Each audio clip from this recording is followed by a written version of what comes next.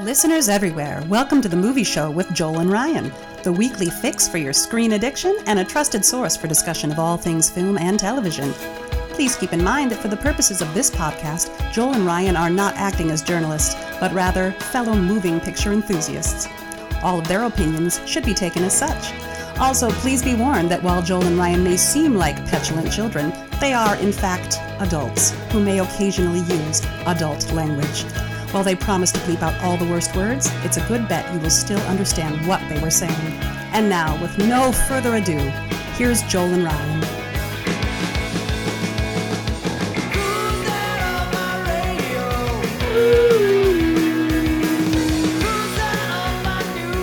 Hello, and welcome to the Movie Show with Joel and Ryan. I am Joel. And I'm Ryan. And if you're watching the video feed, you already see the two guests that we have for this week's episode. That's right. It is 2022, and this is the first guest episode we have of the year. Woo-hoo! And so, all right, let me introduce, as I am looking at them, here we go. We are one of the originators of our video, the video element of our podcast, one of the first people we ever did a collab with, Dr. Maz Mary. Woohoo! How you doing, Maz? I'm good, thank you. How are you? Good. We're so happy to have you. You really classed the joint up. We have a legit, but to balance out the classiness, we have one of my best friends. By the sound of it. Yeah, from the left end of the bell curve. I'm trying to remember, what did we talk about? Did we talk about Star Wars, or was it sci-fi? Yeah, and stuff? we talked about late 70s, early 80s Disney too with That's right. Yeah, yes, and the Black Cauldron, which I had in my possession for way too long. I can't remember what we called that one, but he was an integral part of that. His Black Cauldron take alone. Yes. All right, welcome Brian Crossland. Woo-hoo!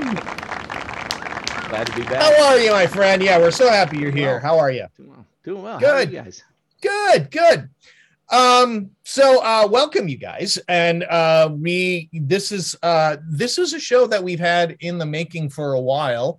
And what I can't remember the genesis of this idea kind of came organically out of a chat. I think it started with Brian. We were talking about, hey, Brian, we want you back on. What can we talk about? And then we just kind of started listing movies that might be fun to talk about, and sort of the theme arose from that, didn't it? Am I remembering that correct? Kind of. We had a hard time putting the show together because we didn't have a theme attached to it. So it's a cool idea, right? Can we just tell people the idea while we're talking about it? Okay. So, I think it started with the kinds of movies that we're going to be talking about, and then it kind of got expanded to we're calling this the dad movies conversation. This is and this show is a very specific segment of dad movies. This is those movies that as we were growing up, like on a Saturday afternoon, and you're flipping through the channels, and all of a sudden they're like, oh, hey, this is a movie I remember. Oh, we got to watch this one. And very specifically, we are going to be talking about World War II war movies. Mission movies. Mission movies. To get really specific. These are with more or less they're all mission movies. Yeah.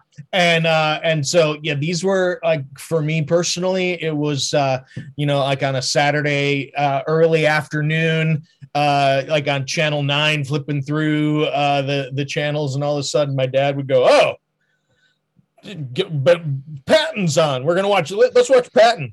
Channel 9 with the Alan Parsons Project playing between the commercials. Absolutely, from iRobot. That's right. Well album, done. Well done. And so these are the movies that you just sit and watch with your dad, and you swap story. That weird bonding that occurs over war movies. and boy, there are many. Yeah, many there were a lot to more choose movies. from. We got a pretty good group here. We should probably start talking about them because there's Yeah, let's four of us jump and right. 6 of them, and Yeah. but I guess so, before yeah. that, do you guys have specific memories? I'm sorry, Joel. Joel's trying to do the show, and I'm like, wait, let's do it this way. No. I mean, because I the shows I used to watch with my dad specifically, Dad on the couch. Because one of these, and we'll get to it when we get to it, where I just was like, I was watched the whole thing, and he had to explain the entire thing to me because these films were a little bit weird. I remember, Dr. Mary, when you were on the show, you talked about specifically this phenomena of your dad loving different types of stories and how that drew you in, and that your love of movies. You're not a big cinemaphile, but you're a huge movie fan, which is kind of what we are as well. That, you know, looking up to your dad and wanting to get into what he was into, even if you couldn't, and how you grew with those stories as you sort of grew up and matured and kind of understood them better.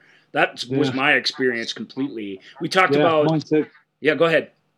No, it's mine too. Exactly. It's, you know, you watch these complex movies and you think, I don't understand this, and then he's explaining it to you, and you think, my dad's a genius. That's right. Not knowing he's seen this film like 30 times and could probably recite it to you. Right. Oh, yeah. And of course, one of those movies. Zardoz speaks to you. Zardoz is a war movie of a certain kind, I suppose.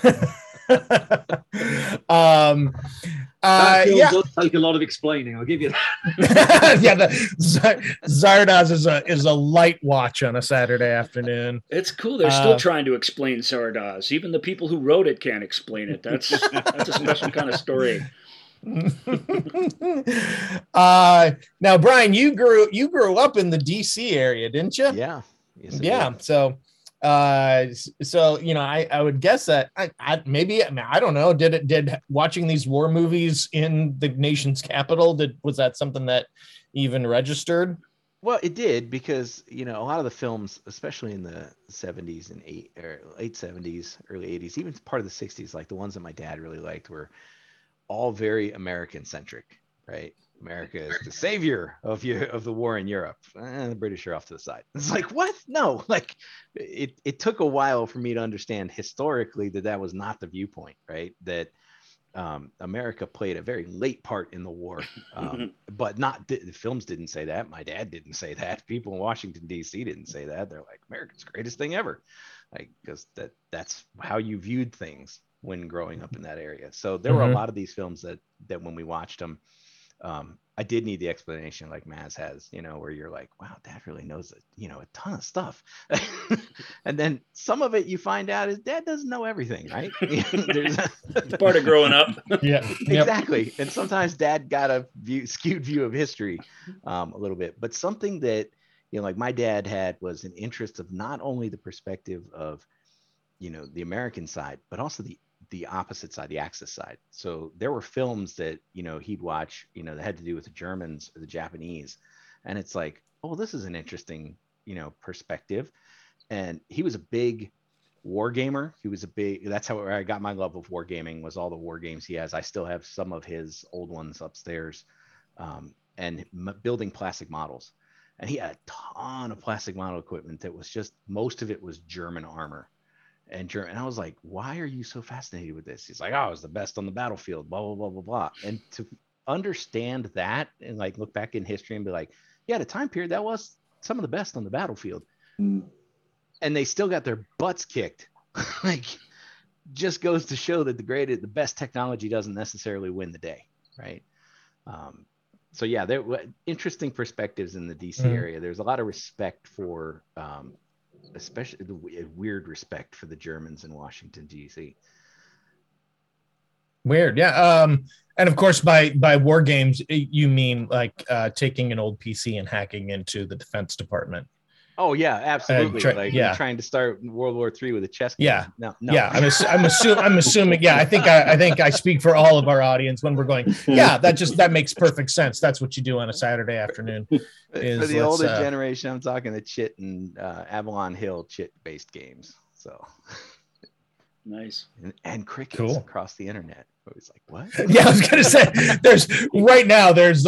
there's like 3 of our listeners going, woohoo! Yeah, exactly. Oh my god, he just made. Everyone else is You made my Googling the neck shit out of all of this. Yeah, exactly.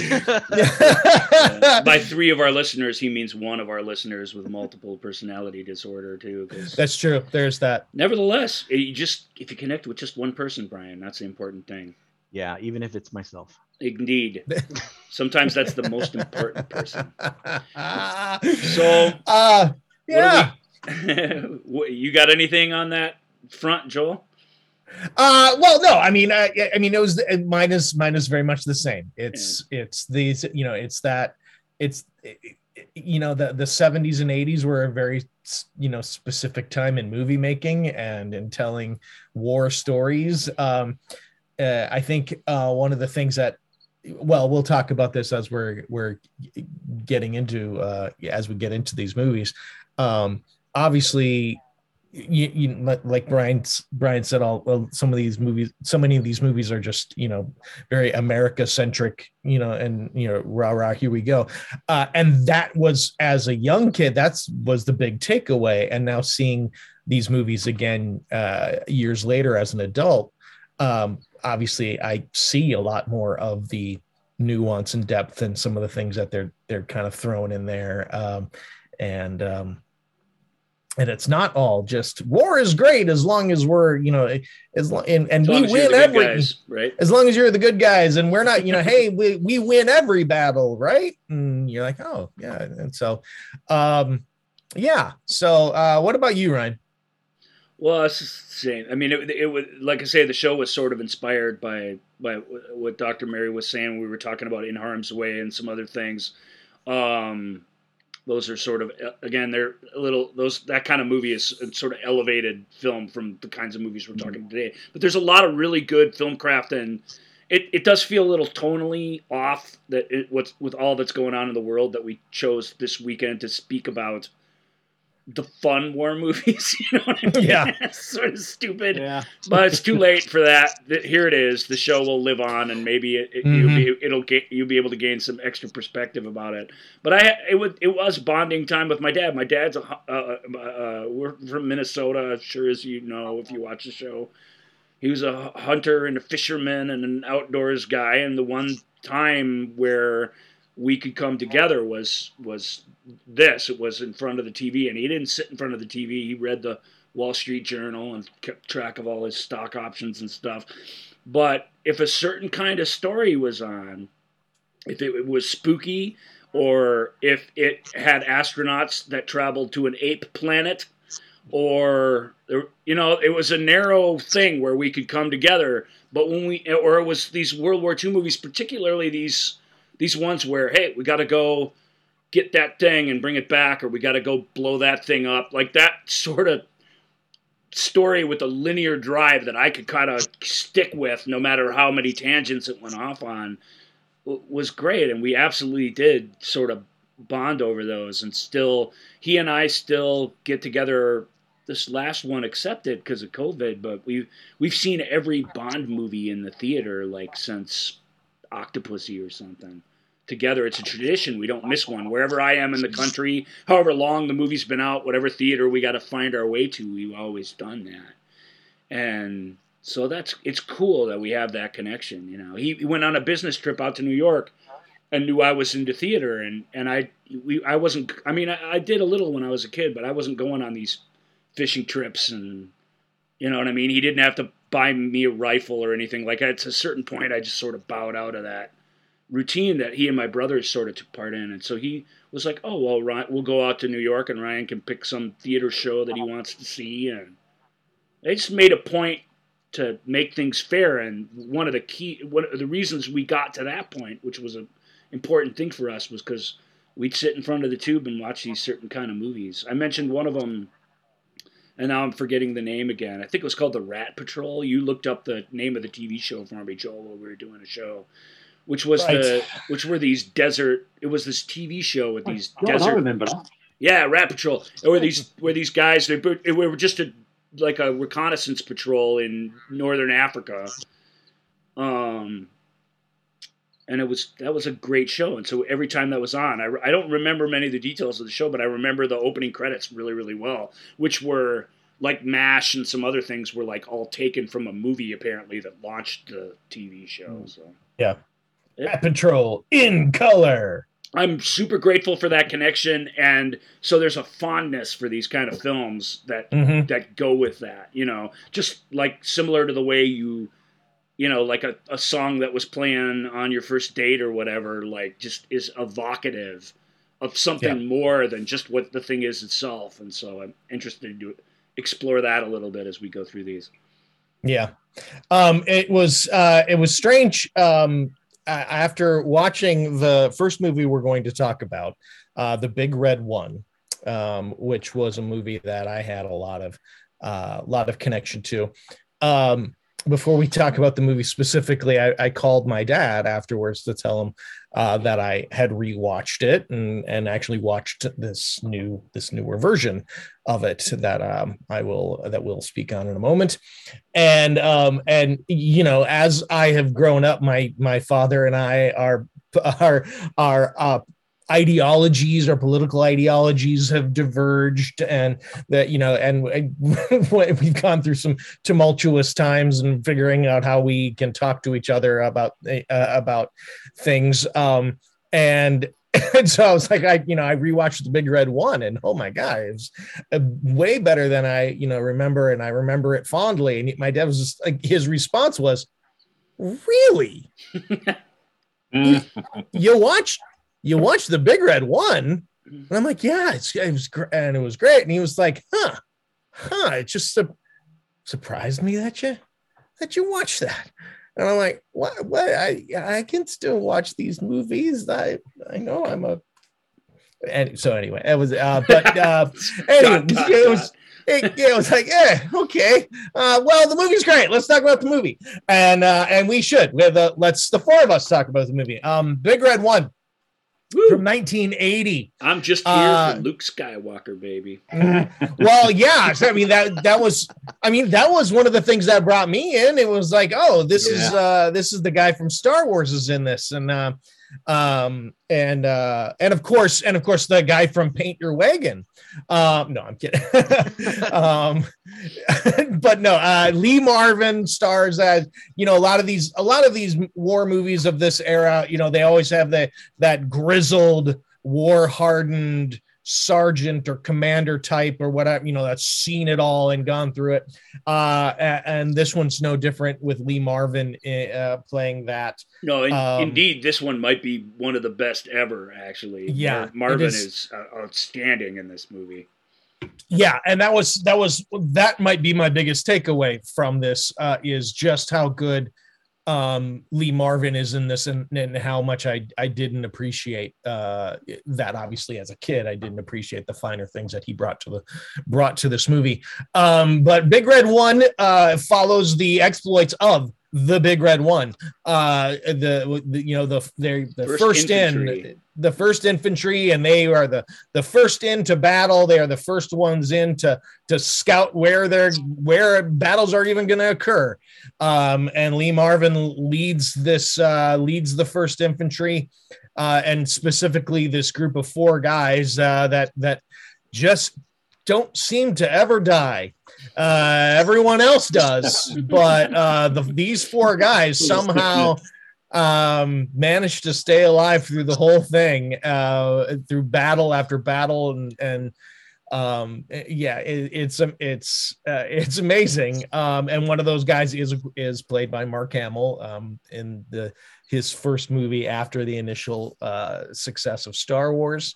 Bobby DeCiccio and Robert Carradine. Robert Carradine. It's Robert Carradine's POV, essentially. I mean, Robert it's his Carradine. story. This movie was written and directed by Samuel Fuller, who was actually part of the First Infantry. This is his. It's really his war memoir, and it has. Despite what Joel's mentioning, how all the bullets seem to miss these guys. Other than that, and that we have to get to all these different theaters of war: North Africa, Sicily, France. It has the authenticity that comes with coming from a first-person account. And Carradine's character, he was going to be Private Griff until they found out they could get the dude from Star Wars, and then he was sort of demoted. But Carradine remembers it at that as being a disappointment to him. But he says, looking back, he says he's in just the right role. And what he found out that he didn't know when he was reading it was that he was Samuel Fuller. He was the stand-in for him as a young man in World War II. And that plays, and it plays with a lot of meaning, you know. He's a cynical kid, but he's still kind of, he gains a lot of wisdom and a lot of perspective from his experience. And well, yeah, and cool. that to me is one of the big things, is that these four guys, especially at the top of the, we don't meet them like at the start of their military. You know, they've already been in it for a while, but yet they still have that youthful swagger, that youthful invincibility, feeling like, oh yeah, this ain't it. I ain't gonna. No bullet's going to get me. And you see that kind of chip away a little bit as the movie goes on. And of course I say all the bullets miss them. And I that isn't entirely true. Not entirely true. It's not true Lee enough. Marvin gets, Lee Marvin gets pegged, pretty early on actually. But doesn't die, but he does take a bullet. But this movie, I mean, we talked about how these are mission movies.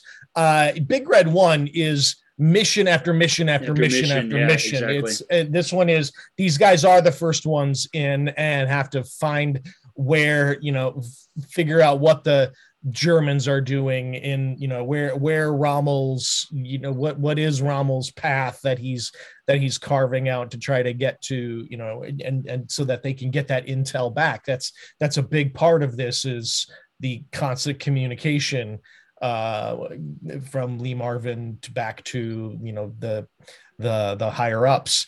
And the other thing it shares with all these films sort of share is it's this little mobile unit that's out doing stuff. That's this tight little group of people. And that's a great way. That's a great thing to be able to hang a good story on. I want to say one thing. I've told this story before, but I have to tell it again, because here's Big Red 1, and this is when we're talking about it. But this is one of my favorite behind the scenes stories ever. When Lee Marvin showed up, and they were going on like they do for a lot of these films. So these surfer kids from the 70s, they don't know anything about war. So they put them through this sort of couple of days or a week, even back in those days, boot camp, basically, so that they can get some semblance of what being a soldier is. And these guys showed up early, and they were hanging out with each other. And then Marvin kind of showed up at the last minute, as you'd expect a guy who had served and had been in, this is like his 12th Army movie, basically. He shows up and doesn't know any of them. I mean, he's not exactly a method actor, but he makes a point not to make pals with these guys, especially during this boot camp process. But nevertheless, it's a movie and it's Hollywood, so they're all sitting in the back of this big Lincoln town car or whatever, on their way to where they're going to learn how to fight and shoot and roll over and stuff like that. And Marvin, who hasn't said a thing to any of these people, hasn't even shook their hands. He's in the car with them. He says, "Which one of you guys is Carradine?" And Robert goes, I'm Robert Carradine. He goes, "Yeah? F you, Carradine." And that's it. Then he doesn't talk to him again until they're like out in the field or whatever. Of course, over the course of this film, it's just shot over like a 2-month-ish period, which then is a pretty long time to be spending together, especially on location. They got to know each other, and they weren't quite so scared of Lee. And Carradine comes up and he goes, "Hey, You remember when we were doing the training thing and we were in the car and you were like, F you carotene? He's like, huh? Yeah, I remember. He's like, why'd you say that? And he goes, you were the only one who had a name I recognized. That's a nice way to say hello. Yep. That's pretty fantastic. It's as great behind the scenes backhanded compliment as anyone's ever going to get. Really super funny. So I was able to, on Ryan's recommendation, the movie that came out in 1980, very good movie, but it was very much chopped up by the studio to get it within an acceptable runtime, and various other reasons that a studio might have, and so Samuel Fuller, obviously not happy that it was that the final cut was taken out of his hands.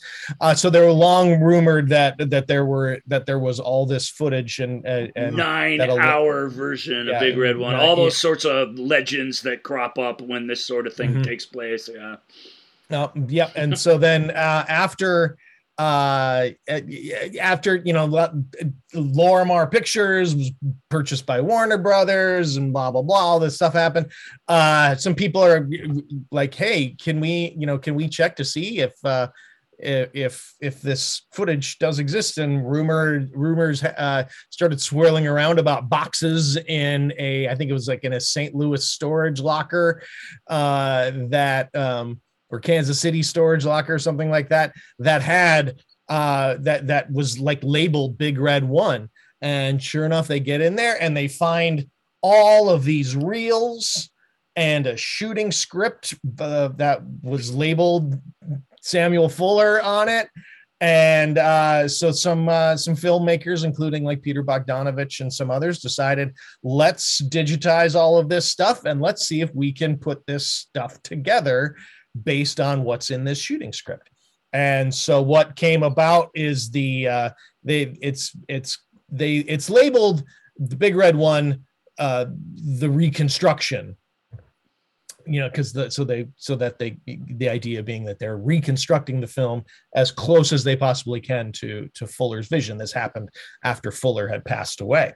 And so the result of this is a movie that is 45 minutes longer, and it's so good. And some of the differences are the biggest difference is that there's a Nazi character that in the original movie is just sort of more a shadowy specter kind of, right. You don't really know much about him. In this one, he is a full-fledged character. He is absolutely the antithesis, or he is the Nazi version of the counterpoint. Thank you. Yeah. Of Lee Marvin. He is the Nazi version of that sergeant. What's his name? Is fantastic performance. Schneider. Guy. Oh, the dude's name is. Oh, I was looking at the trivia here real quick. That guy He's not likely to come up on our show very often, so I want to give him some. Sure. Siegfried Rausch. Really good old Siegfried Rausch as Sergeant Schroeder. Mm-hmm. But yeah, no, he's fantastic, and you really get. There's this scene where he's getting a massage from this woman, and this woman is massaging him, and like he'd be like, and she'd be like, oh, sorry, I didn't, and where did that one and he recounts like, oh, this one I got shot in North Africa, and he said, he talks about how I got and it's a scene that we already saw that our group from the Big Red One in earlier. Mm-hmm. And then he's like, oh, this one I got in Sicily. The guy had flowers in his helmet. I couldn't believe it. And, it's like, and which is a callback to a, great scene with Lee Marvin and this girl bringing him his helmet all covered in flowers. So yeah, I mean, this new version is so good. It's so good. That was the main reason I had to call my dad, actually, because after watching it, because I'm like, Dad, I got to get this. So I went and purchased it based on how awesome this is, and that I'll give it to him for. I already told him, so I'm not spoiling anything if he listens to this. Which he does occasionally, but that'll be his Father's Day gift. And I'm like, you got to see this new version. It takes a really good movie and elevates it to a great movie. Yeah. Big Red One is it's so good, and this is the kind of movie. This and Patton were the two big movies, big war movies in our house. And while Patton really leans into sort of the mythicalness of this guy, this general, Big Red One, one of the things I loved about it is sort of the even though we've already joked that these guys, the bullets always seem to miss our four main guys. The battles do seem to have they take a toll. Like we talk about in like fist fights and fighting movies where somebody just takes a beating after beating after beating, and yet they still have all the energy in the world right after the scene's done. This one, you see the guys get worn down as the battle gets longer and longer and longer. And so it has a real worldness feel to it. And that's one of the things I really appreciated.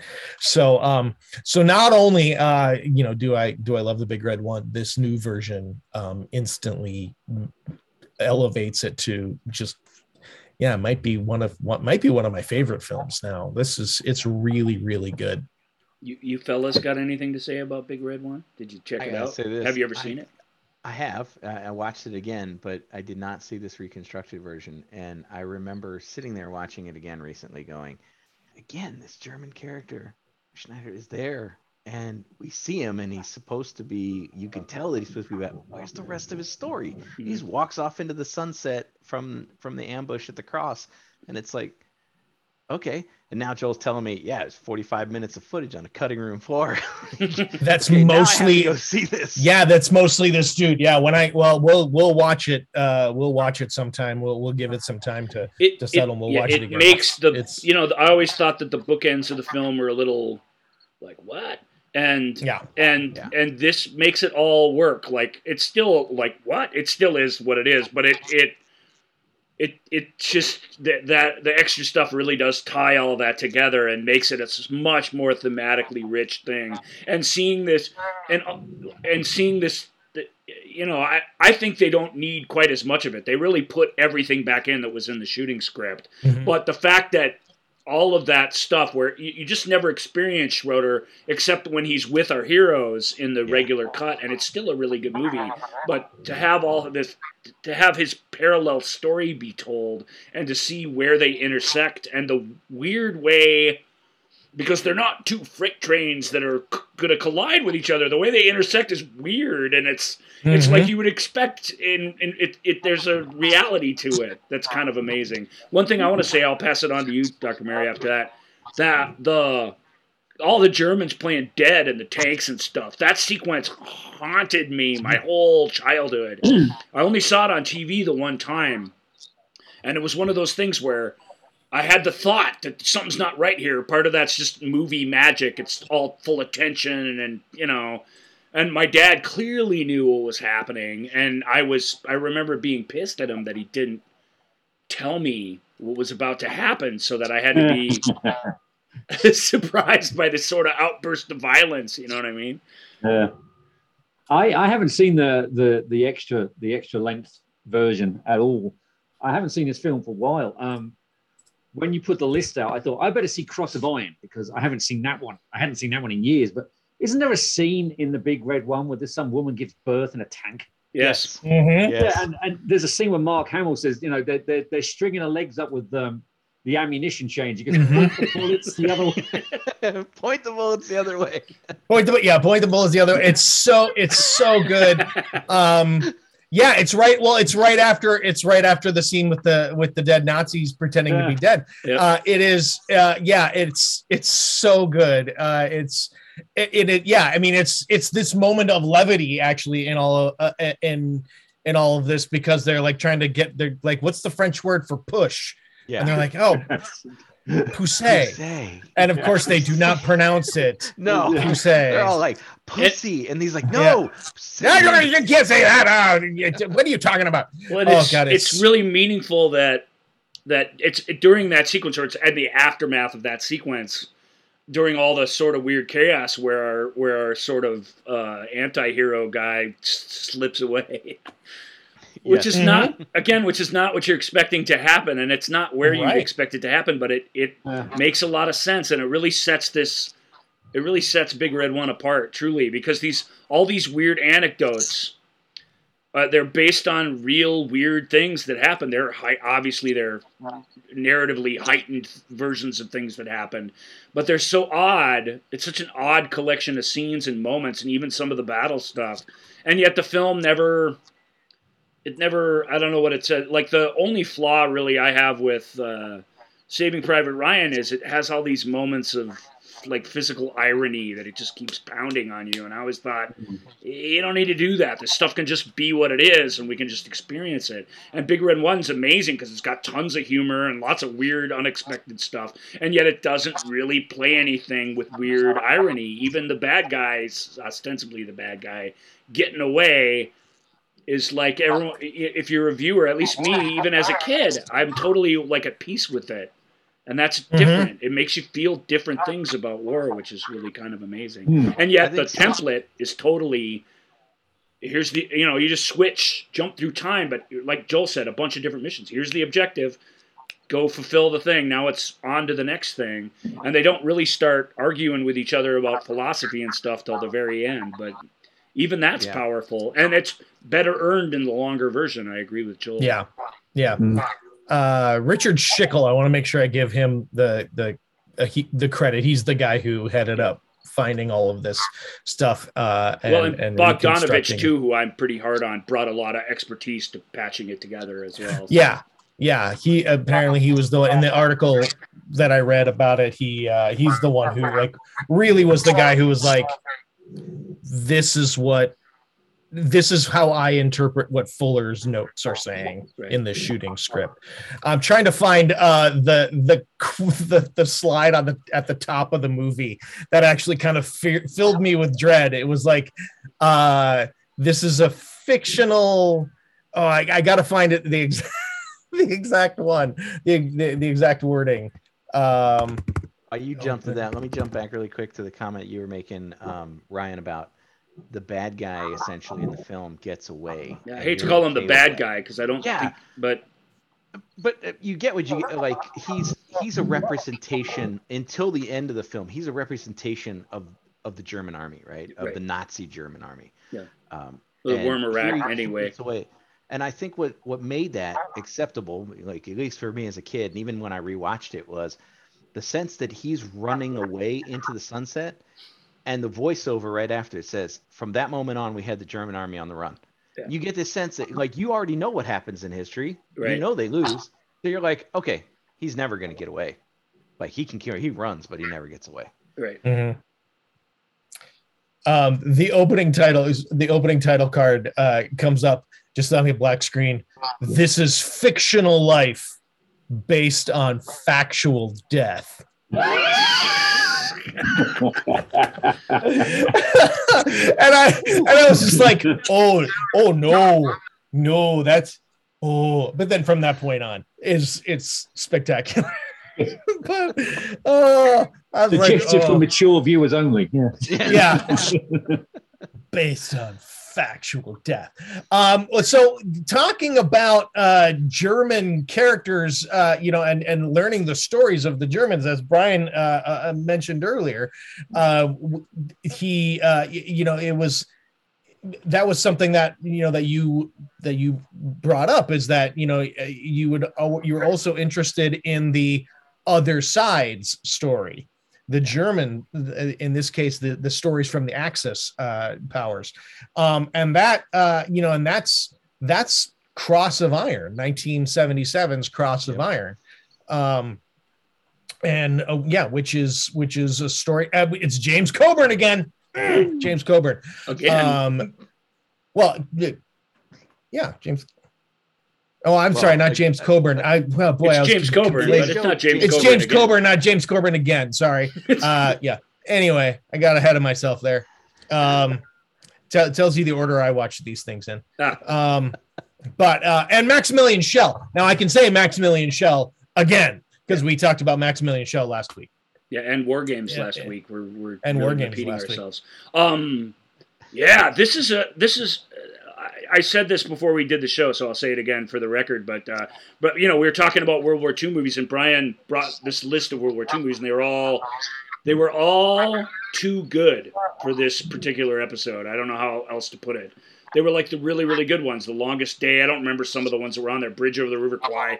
And those are all obviously worthy of discussion, but I all felt a little... They just felt a little too like, this is a real war movie. This is really about the heroism and the horror of war, whereas what we were trying to get to were these more intimate stories, if that makes any sense. Yeah, that makes sense. Yep. And but the one on his list that jumped out at me, it was unlike any other one that we brought up, and yet I think to some degree really fits the template was Cross Iron, which I knew, but at that point I hadn't even seen.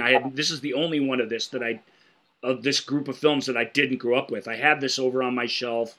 It's Sam Peckinpah, so I assumed there would be a certain insanity and madness to it and randomness to it because all of his films sort of have that. And so I kind of avoided it because I was like, I don't know, I want to see, like The Wild Bunch, or I don't want to have all the violence or all the whatever. Like, I just assume there's going to be some sort of negativity with this film, which there is, but it's different than what you expect. And I'll let Brian take over and kind of just set the thing up for us because I'll get before Brian takes over. I'll just give the little one sentence synopsis on the movie. This is German Commander Hauptmann Stransky places a squad in extreme danger after Sergeant Rolf Steiner refuses to lie for him. Oh, yes. So that sort of sets it all up. Yep. Even though that's a great setup, but even though that's like it's not a small part of the movie, it's a big important part of the movie, but it's a limited part of the movie right in the middle of the movie. That's neither the beginning of the movie or the end of the movie, which I think is sort of interesting too. It's hard to take Cross of Iron and simply give it a 2-sentence thing that sums it up because there's that crazy Peckinpah randomness and weird structure to it that you kind of don't know what's coming next, and one thing doesn't always lead to another, even though things do tend to connect eventually. So go ahead, Brian. And they do. This is Peckinpah's only war film. Yep. And the only film he ever shot where everybody's in a uniform. Most of them were all. It's set in a Western, or it's set in an area where everybody's dressed differently, and conflicts, or even though it might be ultra violent or might have violence and sexual assault, he's not had violence on a scale where it was like, here's a war and it's constantly going. And that's one of the things that when you watch Cross of Iron, you're just getting barraged from the opening scene, from even the credits when they begin to roll is just war footage from World War II, all the way to the end. There is somebody getting bombed at every second of the way. It's not, at times you think, okay, the war should be the background of that film, and he really sets it as the forefront of the film, and then sets the survival of that group led by Coburn and his conflict with Stransky, Steiner's conflict with Stransky, the whole way and to the end, where you get this. Each one of those men has a different driving force for why they are who they are, but they do belong to a very horrible group of individuals, right? The Nazi army was a horrible, horrible group of individuals, and the Soviets aren't really. They're not centered front and center, and they're not being shown as anybody being. No, they're faceless almost. Yeah, they're everywhere, but they're not characters really in the thing. The film's about struggle in life philosophy and military philosophy and everything else, and frankly, it's a class war too, to a certain degree, between these two Germans and the people in their immediate vicinity. Yep, Stransky being that upperclassman or upper class society from Prussia, and Who Steiner I just being say working one class. last thing about him, Maximilian Schell's character. If he didn't want to be at the front, he wouldn't be there. You Correct. get very much the sense of that. He's there to get the Cross of Iron. He's there to get the highest military award, so that, and he has this whole vision for what his future life's going to be. He's a total aristocrat in that way. He's here to earn his stripes. He wants to do it and then get out of Dodge. Whereas Coburn's character is this lifer in the military who's only risen in the ranks about as far as he's going to rise, which is not very far. Yep. But there's a soulfulness to Colburn's character that I found surprising, that I thought was very, very cool. And yet there's a harshness to him as well, I think, that is inescapable. There's the harshness, like throughout the film, the harshness is really driven towards those people he believes are lacking some sort of humanity. Right. Like Stransky does not see him as a human being. He sees him as an aristocrat that's just throwing bodies into the war for whatever, purpose there is. And even the guy, I'm trying to remember the character's name, the one who came along who was later like either a Gestapo or SS officer or something that had come and joined their ranks. Yep. When that guy goes to and sexually assaults the Russian woman who ends up castrating him, Steiner has literal sympathy for this guy. Like, doesn't even shoot him to death. He just gives him to the Russians to kill. He's like, here, and he says, now we're even. And he walks out of the room. Because to him, that guy didn't even rate as a human being. But everybody, other people that he encounters during the film, his own men in his squad, the Soviet boy that they kidnapped or they captured and then later set free, he ranks those. Yeah, as higher human he beings. Technically kidnaps the boy from the other Germans to spare his life, essentially. It's an interesting action on his part. Yeah, and he does it from Stransky, because Stransky's the one who orders that the kid be shot. Right. Just in case.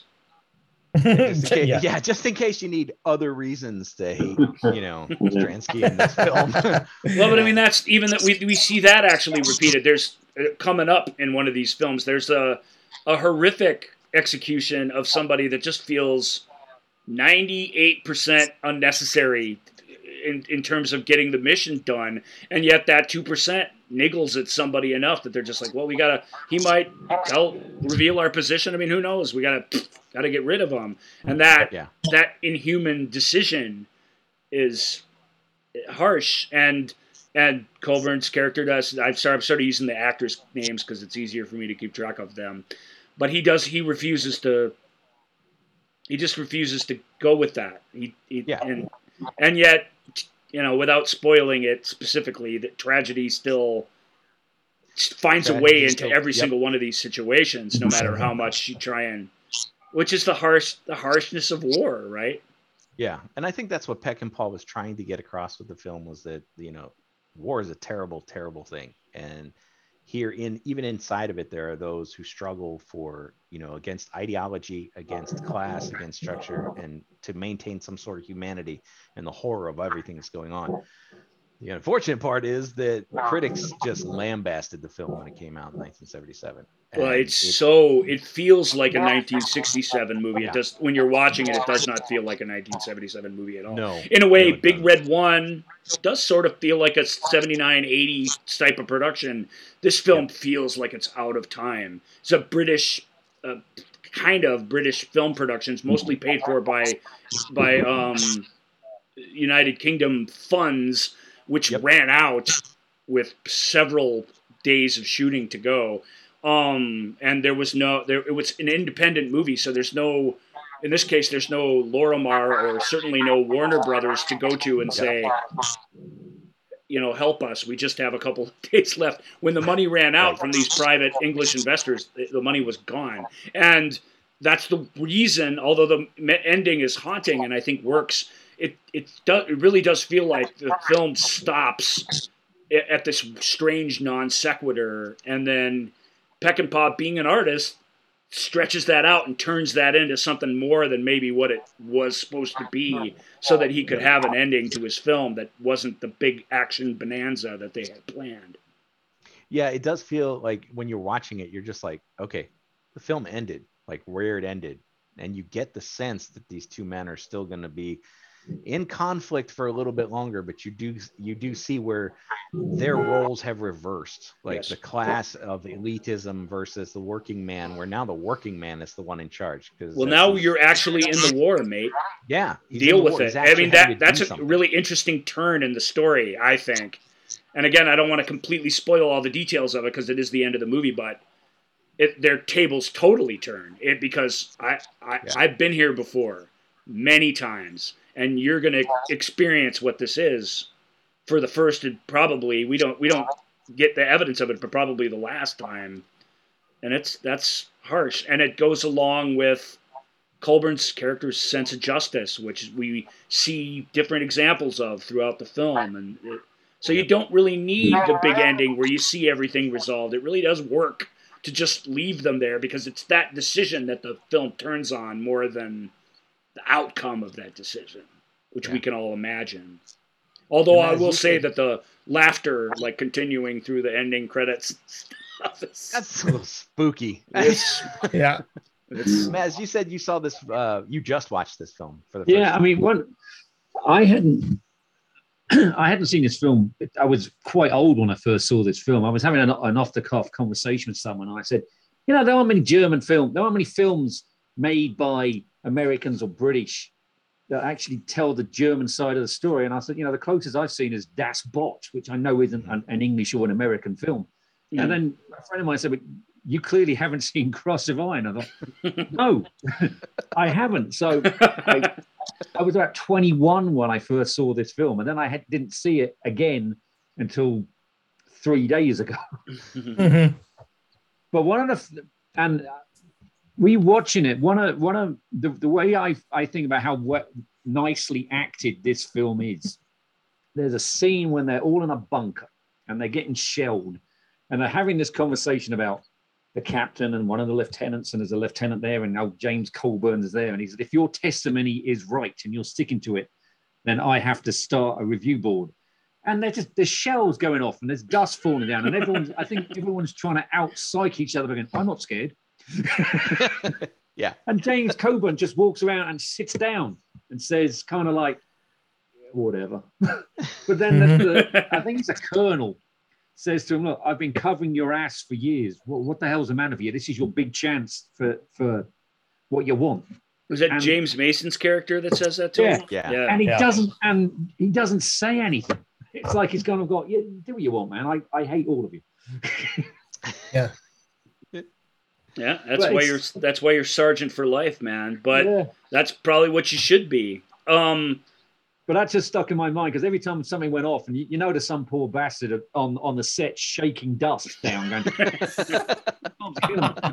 everyone's just got. You can see everyone's eyes just look up and then look at each other. Mm-hmm. That was brilliant. It's really good. Yeah. It's one of those. Yeah, it's a rising tension thing. It just totally plays off that of. Yeah, which is one of the taglines of this thing. I just saw it. It's not. Where is it? There was taglines. Oh my gosh, this is so not going to be worth it now. The one because one of them was the power of Peckinpah has never been so real or so brilliant. But no, this one on the Eastern Front in 1943, the German soldiers no longer had any ideals. They were not fighting for the stinking party, but for their stinking lives. This film's it's got some amazing stuff, and it's got a homosexual character in it that's stunning for the time. It's got and to follow along with what Brian was saying, the film was the Cross of Iron was most successful in Central Europe markets, including Germany. That's where it did its best business and sort of made its investors, at least their break-even money back. And because it's from a renowned filmmaker that's very much a auteur of his era, it has. I think it has a sort of outsized reputation for what it is, but it's you can't deny even though it's really, really heightened. Maximilian Schell, I can't say enough about him. It's one of James Coburn's favorite films that he ever did. Yep. He spent his whole rest of his life talking about how great it was. All of that helped bring it out of that sort of critical doldrums that it was in, whatever, the 4 weeks after Star Wars that it came out in the theater totally or whatever. Overshadowed. Yeah. I mean, that movie, all these 70s movies, The Sorcerer, there were a whole bunch of them that came out in the wake of Star Wars that played in the theater for a week, and then the theater promptly put Star Wars back in the theater to get the kids back. Well, I mean, for its time too, it's an interesting film because there are more films than not that portray women as needing to be rescued, but the women in this film are actually quite freaking frightening. Yeah. Yes. Yeah. Yes. There is those Russian women. I mean, if you look into the history of it, some of the Russia's most deadly fighting forces were women. They had this Black Widow squadron that had the biggest kill rate in the whole Russian Air Force, and they had a Russian infantry unit made out of women that the Germans were scared of. Yeah. So to see this film about these women who were captured, who played the Germans. They have it both ways because they are damsels in a way, but they just aren't. When the chips are down, they absolutely aren't, and that's a nice reversal from what we're used to experiencing. I totally agree. That's right, kids. Black Widow in the Marvel Universe is real. Right out of history, baby. Yep. Well, speaking of women in wartime, the next up is Operation Crossbow from 1965, with Sophia Loren and my favorite Girl Scout cookie, Duncan Sandys.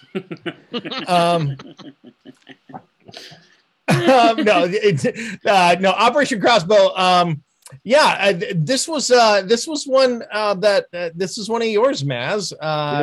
This one and where eagles dare, which is I sort of forced Maz to choose Where Eagles Dare, but the one he brought up on his own was Operation Crossbow, and I was like, yes, that's the kind of movie I'm talking about. That's exactly the kind of movie. And both of these are, although tonally they're very different, they're both this kind of behind enemy lines, sneaking around, and truly like in the case of Operation Crossbow, it's. I was reading like a user review online on IMDb, and he said this is maybe the best "Let's go blow the thing up" World War II movie out there, and I'm like, yes, the "Let's go blow the thing up." Yeah, that's what this is. They're trying to infiltrate the Nazis' rocket research site, it's got Trevor Howard and George Papard. Who loves it when a plan comes to movie, even though Sophia Loren's top billed in it. Yeah, Sophia Loren's top billing. Yeah. It's Papard at his most serious and his most sort of like down to business. I really enjoy him a lot in this film. I like him in this film. I really do. His character it's really interesting because when you first meet him, he's you pay attention to the movie. He's, it starts with them trying to work out the V1 rocket. Right. And of course, for damsels in distress, they have a female pilot who works out what's wrong with the thing and crash lands the thing, didn't even break into a sweat. So they give her a medal. She goes, what's next? Bring it. So they decide to send in they have to find a load of men who can speak German and are engineers. Right. So they put this call out, and of course, George Peppard comes in, and he's an American fighter pilot whose dad's a millionaire industrialist. He's got a master's degree from MIT, and he's just happy the war started because he's a playboy and he's bored. He's as stuffed a stuffed shirt as you're likely to see in a movie. He even gets asked in the interview, well, didn't you go and work for your father? And he goes, oh, good God, what for? So they pick him for this mission. They train him as a commando, and they dump him behind enemy lines, and he's just fantastic. He grows up, really. I think he really grows up in this film. And when he meets, the person who's, Yeah, you can say he's impersonating a German, and Sophia Loren plays the person he's impersonating's wife, who shows up in his Yeah, life she's- to take custody of their kids. So she's divorcing him because he's a collaborator, her Right. husband. Yeah. She doesn't know his actual husband's dead. Right. So in all this mess, George Peppard, to me, he wants to be the cowboy in the white hat. You know, he's the American in this predominantly British film, Yes. and he just wants to be the hero. So he thinks of this plan on the run. All right, you think I'm your husband, you want a divorce, you want to take the kids, you need your husband for a signature, you know I'm not who I am. Tell you what, I'll sign this bit of paper so you can take your kids away. I'd date it today, so this badass woman who's a spy who's running the motel won't... Who plays that? What her name? That actor, she's amazing in it. The other woman. Yeah, I don't know Yeah. what her name is. Joel, find I'll her. find it. We I'll should- find it. She is brilliant. Let's see. I think it's Lily Palmer. It is Lily Palmer, Yeah. and she doesn't do a lot of talking, but everything she that's doesn't. going on with her is in the eyes. It's really, really great. Yes. So after he leaves, and you can tell he's going off with a spring in his step, going, "I've just saved a beautiful woman's life," and he's getting on. He goes, "Now let's blow something up that's German." Yep, exactly. And unbeknownst to him, this woman comes in and just shoots her. Soon as he's out, just as Soon as he's he's down out the the the door, road she a shoots little her. bit. And then these guys comes in. with That's a car big and they spoiler just for the movie dump- because, like I say, Sophia is top rated in the film, and since we've spoiled it, she's only really in it for about 21 minutes or so. Yeah. But it goes along with Cross of Iron and some of the other things we've talked about, Yeah. where he works it all out for her. He kind of stays there and works out this plan where there's no reason, she's no threat to anybody. We just need the timing to work out here and everything will be fine. And Palmer's just like, no, I'm not. She's the character who's not prepared to live. Yeah. And it's great that it's another woman who you can tell is against this the whole time. Yeah. Who just is like, I'm not prepared to live with that 2% that this chick could mess up what we're doing here. And you can And always see in a the scene ruthless like- assassination, like second only to Hand That Rocks the Cradle in terms of woman killing woman violence. Yeah.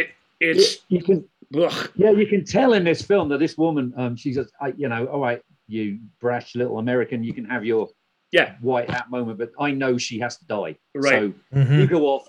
I'll finish. I'll do what you should And have done. let the adults take care of the rest of Yeah. this. Truly, I'll clean it up. But then Yep. he goes on to, he does the ultimate sacrifice in the end. Yeah. But the other thing about this movie that I love is the guy, he's an English guy, and I can't remember his name, the guy that plays the Dutch petty officer in the Navy. Oh yeah. His character that he's trying to be is actually wanted for murder. Yes. And then, Mhm. of course, you've got the double agent who was trying to get picked for this mission in the first place. Is actually, and he recognizes him. And this dude won't come out of character to admit he's Right. involved in a mission to destroy the V1 rocket, and they shoot him for murder. Mhm.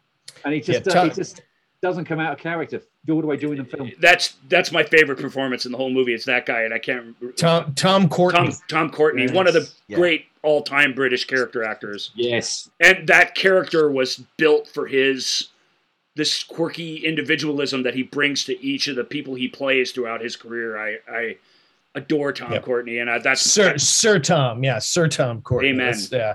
'Cause, well yeah, earned. he earns Yeah. that. Yeah, it's fantastic, and the Germans. It's funny because what Matt's describing is comical. It's a comedy of errors in a certain amount, in many ways, and yet none of these actors are allowed to wink or do really anything. Like even Peppard, who could have probably gotten away with that, doesn't do it. When Jeremy Kemp shows up, when the Germans who ended up being foisted on their own petard to a certain degree are all playing this very straight and seem very confident, and that really, that competence and that the fact that they're smart and that they're mostly figuring this out just maybe a second too late. They really do figure it out in time. It takes the ultimate sacrifice for the mission to ultimately succeed. Our hero doesn't come back with all the secrets of the rocket, No. but he does. Spoiler alert: he does blow the thing up, man. He destroys the program in spectacular fashion. And Anthony Quayle, even when he gives that guy a cigarette and he thanks him in German, just Pretty doesn't classic. even flinch. It's just very classic. And I like, as an academic, I love Trevor Howard in this movie because Me he's too. a complete tool. Yeah. He will not admit he's wrong. He goes, oh, it's a barrage balloon. No, actually, it's a 70-foot torpedo. Really? Yeah, he's got the whole speech about how, Yeah. and there's no chance that this could ever reach our shores or whatever. And then it's They'll have to use solid propellants. And then in the film, George Pepper goes, what do you fuel it with? Liquid oxygen. He goes, oh, really? What a great idea. That's pretty like that stuff, isn't it? the whole thing, at least back at headquarters where they're trying to plan this stuff, the whole thing feels like that scene in Bridge Over River Kwai, where William Holden's basically getting blackmailed into going back into war. Where you've got this arrogant, although Holden plays it pretty straight, you got this arrogant guy, and the Brits just badger him until he volunteers, and then after that, it's all jolly good, excellent, Mm-hmm. I adore that moment, and I love Trevor Howard in this too, because he doesn't play the guy like a doofus. Everything he says comes from this place of integrity, and he's just wrong about everything. Scientists, right there. It's just, Yes, I was trained as scientists. We don't make leaks. In other words, you have no idea what you're talking about. you have no imagination is the problem, and Yeah. Germans, in the case of these rockets, had a lot more than they did, and I love Operation Crossbow. It's really, really great. I came to it very, very late. I didn't grow up with that one, but it was this journey back in time to that kind of storytelling that I really, really missed. And it's very clever and very smart film. So Yeah. Sorry, go ahead, Brian. I was gonna say the one note that I had on this film was that historically, Werner von Braun was the inventor of the V2 rocket. He's nowhere in the film. yeah, That's true. At the time, he's winning accolades for being director at NASA and the rocket Well, I think program. they were trying to keep that one quiet. We got to the moon thanks to a Nazi. Exactly, Yeah. and an SS officer at that, right? Like the most terrible of the Nazis. Yep. Yeah. And I'll just say Yeah. again, I've watched a dozen movies now, and this was one of them where I'm like, whoa, who is this guy? And even now, I couldn't remember his name. And the answer, every time, was Tom Courtenay. And I'm like, holy Moses, what a good actor. That's funny. He's so good that you feel like you know him, but you don't really recognize him in these weird little roles. I mean, outstanding. Yeah. Tom Courtenay is not, and that is Clint Eastwood. Mm. And Clint Eastwood As far heads as up. sidekicks go, they're the yin and yang of the human race, aren't they? And what he does play a good sidekick. Yep. So that brings us to our next film, Where Eagles Dare. Another mission. This one isn't to blow up the V2 and V1 rocket sites. This one is to rescue American Brigadier General George Carnaby. Which actually, not to be a spoiler alert, is actually not the mission at all. It is not the mission. Or Well, is that's it the mission. Yeah, here's the IMDb tag on it is: Allied agents stage a daring raid on a castle where the Nazis are holding American Brigadier General George Carnaby prisoner. But that's not all that's really going on. Yeah. Although this is an idiotic idea, it's a castle that's only accessible by cable car. Yeah. I don't know who built that castle, only accessible by cable car back in the age of castles being built. That doesn't make a lot of sense.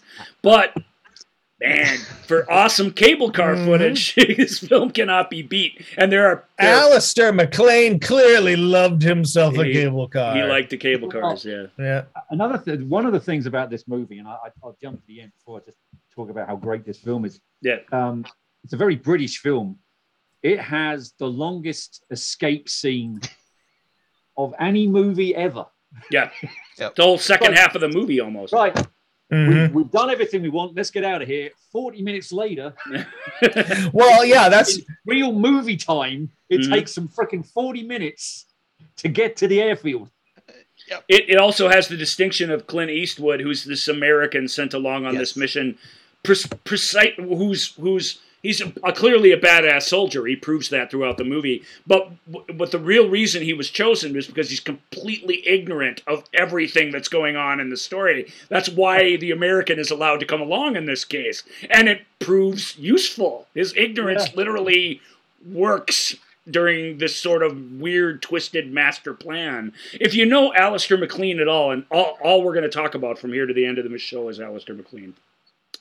Oh yeah. There's Interesting that's thing it. about that Eastwood There's character. always a traitorous turncoat, and they will be revealed at basically the same point in the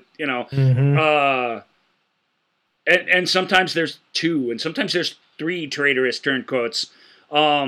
This film, without revealing either of them specifically, there are more than one, and I'll just say some other stats about it that are crazy before we get into the substance of it, because it's this gorgeous movie. It's shot by Brian G. Hutton, who's not known for shooting things gorgeously. I just think the action, the cable cars, the up in the Alps, the castle, it's like you can't point the camera anywhere and not capture something amazing. And I think that just served the story, the locations, everything they chose, because it's all shot on location. There are very, very few sets in this film. They really did shoot inside this castle, and it really does make a difference. But just some stats. This is the film that has the highest body count for Clint Eastwood. He kills more than 30 people in this movie. Yep. So, and even though the character kills nobody in the book, so it's a departure from McLean a little bit. He just keeps shooting, man. His gun is one of those that never runs out of bullets and just keeps shooting Germans. It also has a reputation, although this isn't true. Maz, you can back me up on this. But every speaking German character in the movie dies at some point, and none of our heroes are actually killed by Germans. They all die in other weird happenstances. So the Germans in this film are truly like the stormtroopers in Star Wars. They cannot hit the broadside of the barn. They can't really do anything competently or usefully. They're entertaining when they're talking around the table and stuff. So I don't that German, when he takes that female operative out on that weird twisted SS date that he takes her, that he cajoles her into, is fantastic. So some fun characters, but they're all, compared to what we've been talking to up until this point, they're all mustache twirling villains that need to be dispatched and are accordingly. But that's Steven Spielberg says this is his favorite World War II movie because I want to use his words correctly, because of the boys' own unreality of it all, I believe is the term he used, which I had to unpack a little bit to understand. But it's basically what he's saying is it's a fantasy. It's a war fantasy, and it satisfies all of your fantastical desires that you want from such a thing. And we haven't even mentioned Richard Burton yet, Naz. So you watch this film, and if you can't see it, you can't see it once. You got to watch it 3 or 4 times to actually get what actually is going on and who's a double agent, who might be a triple agent, who it helps to read the Wikipedia page after you watched it for the first time. Who might just be an agent. So Clint Eastwood called this movie Where Doubles Dare. Yeah, lots of great stunt doubles work in it, no doubt. I like the film right from the start. So, the beautiful scene of this vintage German plane coming through the Alps. During the credits, And they put the red light on to get ready to jump out. And of course, there's a flashback when they're in this bunker and they're talking about the mission. And there's very stoic British men sort of sitting there lounging around with these superior officers. And they're going, oh, okay. Well, we've never worked together before, but we're going to be fine. Yeah. And then Clint Eastwood is there, just standing there, just confused. Right. But he just has this confused look on his face. And he introduced him as, an American Army Ranger. So, that his reputation speaks for himself. And that's all they say about it. And he's just sitting there standing there going, yeah, why am I here? Yeah.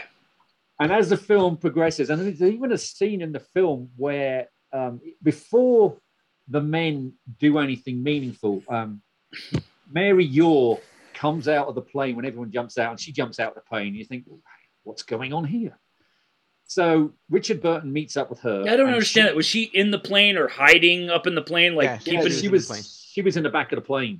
So when everyone jumped out, they let her jump out last, and Richard Burton forgot the code book when he gets the radio off the first dead person who wasn't killed by a German. You're absolutely right. Yeah. Then who did? Somebody in our crew? Somebody who knew where we were landing? How could they know? It's So, his neck was broken. yeah. So he explains to her, even as right in the start of the movie, that, George Carnaby isn't George Carnaby, and the hole was, the plane didn't crash. It landed. It was riddled with bullets, but they weren't German bullets. They were British bullets, but a hole is a hole is a hole. So you immediately, what's going on here? So it progresses. Someone else dies when they get to just before they get themselves arrested. He tells Clint Eastwood exactly what's going on. And the scene, he goes, right, and he starts to talk to him, and then the camera pans out, and you can't hear them speak anymore. It took me a long time rewatching that film to get that bit in there. He's actually letting them into the fact that you're not here because for what you actually think you're. Letting him into it, but not letting us into it. It's clever. At all. Yeah. So everyone gets arrested. It turns out that the 3 surviving people are actually the double agents. And, Richard Burton plays this yarn to put a phone in the headquarters because he might actually be. Is he a double agent? Or is he actually just a spy? Right. Yeah. You got to find out. Burton. And there's an off-the-shoot comment about the colonel, the guy who sent them on this mission. Mm-hmm. He says, well, he was in Hitler's circular staff for a year and a half before we got him back. And you think, was he? was he turned? Was he always a spy? Was actually, did we get back the same person we sent? You don't really know. Another group of commandos chosen because they speak perfect German, even though even the Germans don't speak German in this movie. They're all British people. Well, that's the lovely way in filmmaking to cover up the fact that you got no one who can speak German. You don't want to put subtitles. But it's not a believable conceit, No, that you send a bunch of these guys and that they can just walk into a tavern in town and that everyone will accept that they're German just because they speak such perfect German. It's the idea of that's ridiculous. It's ridiculous. Even if you did, I mean, the amount of work it takes and training it would take to get to the point that you could pass as a German amongst Germans is different than just being able to speak or understand the language. No, I mean, I would actually, if you're absolutely right, and I would send everyone to watch Inglourious Bastards just for how they all got found out. Just by however you say 3. Right. Yep. Yes. And that's right. Yeah. And in that, we believe the guy is awesome, and yet he's still a one little slip up like that, and it's over. Inglourious Bastards, very very inspired by this particular film. So at least that part of it, the Michael Fassbender, what's the woman's name? Can't remember her name. She's actually German. Yeah, she's in Treasure Hunt with. That's National Treasure. She's in. I really like her too. Diane Kruger. Yeah, so that section of the movie is very much this sort of sneaking around style film, and it follows a lot of the same beats. Burton was, like he was his whole adult life. He was sick. He was drinking. Somebody observed. I can't remember. One of the women was dating Robert Shaw at the time, and he visited the set, and then all the alcoholics descended upon this film set. Peter O'Toole, Richard Harris, and they all disappeared for 3 days while they were making it. And no one knew where they went. And Burton is literally in every scene in the film. Eastwood maybe could have snuck away for a couple of days. Burton can't. And then they found him, and he dried out, and he went back to work. What were they going to do? It was a different era.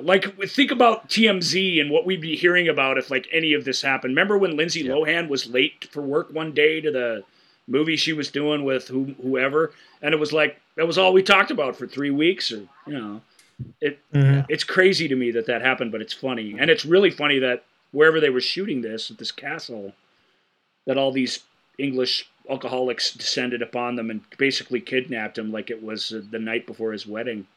What I love about this film is when it finally ended, when they got to the plane, and the colonel's there, and miraculously the admiral took out the firing pin from his gun so he could shoot. Yeah.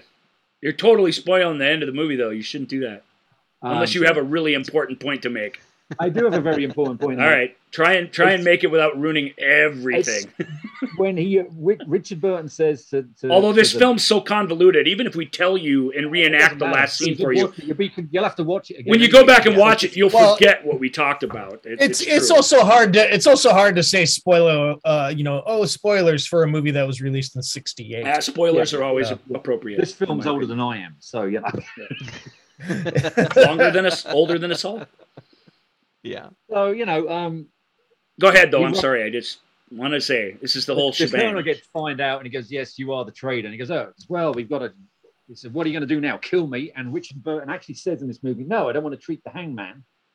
The next line in the film is this guy who's just been outed as a spy going, "Here's the alternative if you want it," and he jumps out of the plane. What happened to "I don't want to cheat the hangman"? Yeah. Yeah. And then, Clint Eastwood shuts the door, sits down, and the last line of the film is, Major, next time, keep this a strictly British affair. Eastwood, while they were making the film, kept asking to, I don't want to say this stuff. Can't Burton just say this? Less talking for me. He had to carry a lot of the weight in the final scenes because there's a fantastic scene where they're ascending up the castle. After they've come up on the cable car, they've still got to climb this rope about 3 stories up into the window where their Rapunzel-like agent sends this rope down to them. And Burton just... Burton's got cables on him and stuff, and he's just flying up the rope. And Eastwood doesn't have cables on him. No assistant. He actually is doing the stunt. And the movie plays it as a bit where it's harder for this guy, the American, to climb up this thing. And he's all exhausted and needs help coming through the window at the end. And you just are like, no way. But again, it's the fantasy of it that's important, Yeah. Eastwood struggles to get up the wall, give our 2 undercover agents time to have a nice conversation with each other, which keeps moving stuff along. It's got some incredible action in it. It's really, really scenic and amazing. And but you are right, Ryan. When the Germans don't kill any of these guys, Richard Burton sends one of the spies out down the rope so the Germans would shoot him, thinking they've all gone down the rope, and then he blows the other 2 up. Yes, with a stick of dynamite and a cable car. Right, none of them get shot by Germans. That's right. The Germans accomplish nothing in this. They literally lose 100% of the time. It's like a CSI Miami episode in that way. Nobody gets away with anything. And the entire film, Eastwood asks the question, why am I here? What am I doing? And it makes me laugh every time Richard Burton leans into him in the bar and he's finally going to tell him what he's here for. Mm-hmm. And I just imagine the conversation goes something like this. I'm going to find out who these spies are because I'm British. And then I need you to shoot everybody so that we can escape. Every single person we come across. Every last one of them. All the peoples. You need to use all the bullets. Well, and the woman too. She gets lots of shots in and throws a few grenades as well. They're really the action heroes of the thing. Yeah, it's super funny, and Eastwood and Burton got on really well when making the movie, and that comes across in the movie, which helps. Now, and as just to put a capper on this, not only does he find out who the spies are, he gets a list of every single spy in the war effort, just to make sure it's a total fantasy. He comes back to headquarters with here they all are ranked in order of importance. I'm so good, I'm going to trick the spies into revealing the other spies. We ruined that movie, but the details are weird, and they're not really the point of the thing. I just watched this film about 3 weeks ago, and there's when he's got everyone around the table, he asks the woman who's actually explained as a nurse to give the general truth serum. He says, "Can you go and get a pencil and some paper?" And she just magically apparates back. With pencil and paper. I think my students don't come to an exam with a pencil. Where the hell did she go in this castle for pencils? The pins are lined up really. Like writing, like they're taking an exam. They're writing these little books. Where did that come from? That is spectacular. It's really, really super entertaining. Where Eagles Dare is the second of Alistair MacLean's World War II. His book big actually battle. has a much cooler name. Although Where Eagles Dare is not bad. It's Shakespeare, so I can't really knock it. Yeah. Let me. I can find out for you. It is based on. Well, I thought that would be easier to find. Hold on a It probably second. isn't. It's a much more famous movie than a book now. It's not.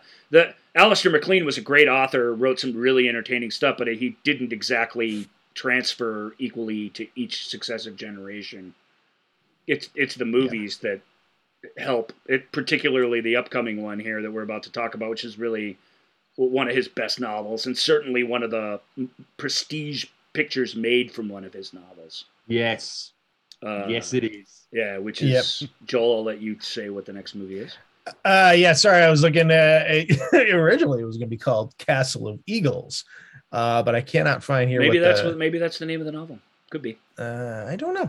All right, so so next one, and then so we go from getting at a high a castle atop a mountain to a Greek island filled with guns. Two giant guns, I guess, and that is the Guns of Navarone. Two super powerful radio operated guns that are ruling the Mediterranean, and no ships can get through, and no caravans. What do they call caravan in the ocean? Convoy. Convoy. Thank you. Yeah, they Sure, can't get convoy. supplies through. So this mission feels small with only a handful of guys, like the rest of this missions, but it's super important. There are 2,000 trapped British soldiers that need to be rescued, and they can't be rescued with these two big guns shooting everything that comes in the area. When I was a kid, I had a Guns of Navarone playset. It was about 3 feet tall, and those little plastic, molded army guys, that had the little platforms built into them, it was populated with them, and then I had a little infantry unit that had to get into Navarone and climb up ladders and sneak around and do this. And so I had this legend in my head. I had already done the Guns of Navarone with my own imagination 70 times before I ever watched the movie. And then it was explained to me. I knew what Navarone was. I assumed it was a real thing. It's not. It's a complete made-up thing. There was no such place. But I really wanted to watch the movie. And my reaction to the movie when I was a kid after playing with this playset was boring. It's just people talking, people riding a boat. Yeah, they climb a mountain, but then nothing happens. Then they hang out with a bunch of Greek people. Where the hell is the mountain and the army guys shooting at each other? There's not even any Germans in this, really. It was driving me absolutely bonkers. But my dad pulled me along because he kind of knew the big ending was coming and everything, and it would be worth it if we could get there, which it kind of was. But man, 3 hours long, I was like, "What's this? Has an intermission in it? I've never seen that before." So all this idea of this was sort of foreign to me. But like I said at the beginning of the show, you grow up, and then even though you watch the movie and you haven't watched it again necessarily, the movie grows up with you. You remember what you watched and what you experienced in it, and you remember the interrogation scenes, and you remember them leaving the guy behind on the top of the mountain. All these things that, as a kid, don't seem terribly exciting, like start to mean something to you as you mature. And no film... Well, I shouldn't say no film, but this is a film where that experience was absolutely true. Gregory Peck and where they meet up with David Niven, I guess those kind of are the two main guys. The two Greek chicks were guys apparently in the novel. They turned them into women, which is brilliant. That was very, very smart. Irene Pappas, and Joel's gone, so I can't ask him to look it up, but another Greek woman. Both Greek actors, or both European actors anyway. Is Gregory Peck plays an English guy in this, doesn't he? Yes. And he does a pretty decent English accent. Like, he's a pretty good English actor. Yeah, he does. He plays a renowned mountain climber / commando guy who's brought back into service to head up this mission. Mallory, he's going to come up in our next movie too, which is kind of a sequel to this. And David Niven is explosives expert guy, and the explosive experts in your behind the scenes military movie is always an eccentric, weird guy. And this is David Niven's been great in so many things, obviously throughout the ages. So I don't want to pinhole him, but he was a last minute replacement for a different actor, Kenneth Moore, I believe. And he super gets into this role of this strange munitions expert, anti-war philosopher poet that he plays. It's really unlike the other sort of stiff upper lip people we've seen David do throughout the years. And I adore that too. And I like the action. Richard Harris has a fun cameo at the beginning as a very... yes. Very interesting Australian accent. He doesn't even get a credit for in the movie, I don't think. Yeah, well, he's credited. He's not credited at the beginning like he's a big star, but he's in the big list at the end. But it's weird to see him show up in this part where he really takes stage and then disappears from the rest of the film. Yeah. He was a big enough guy at the time that it felt like somebody was doing him a favor. Like, here's your insurance, medical insurance for the year or something. It really is like weird, and yet it is awesome. Yeah, it is. He says bloody a lot, and it's awesome. Yeah, right. That always works. Gia Scala is the other woman. Thank you, Gia Scala. When he says it's that bloody overhang with the bloody thing, and you can't get a bloody bomb big enough to bloody, and then hands back to the commanding officer. He goes, Squadron Leader Burton's Australian, sir, and everyone goes, oh. Oh, that explains everything. So it is Alistair McLean, and it does have a lot of the fun in it than where Eagles Dare has, but it's not just strictly fun. There's cultural stuff going on in this. These characters are more thoughtful about what they're doing. They're more conflicted about the nature of war itself, which is surprising in a film like this. But in the end, with all the double crosses and all the getting captured and escaping and getting captured again and escaping, it's about this final assault and this very, very clever booby trap that they place in this thing. It's very much like the end of Star Wars. It's this cross-cut. There's 3 different plots going on, 3 different mini missions within the main mission, plus an escape that has to happen, a much quicker escape. Naz, you'll appreciate that. Yeah, I did like that one. It's quicker. It's just this quick boat-related escape, but people's fates change hands several different times in different ways throughout that final sequence, which is great. And they blow the thing up. Again, spoiler, but there's very few cascading explosions in films that are like more satisfying than the one that happens at the end of this one.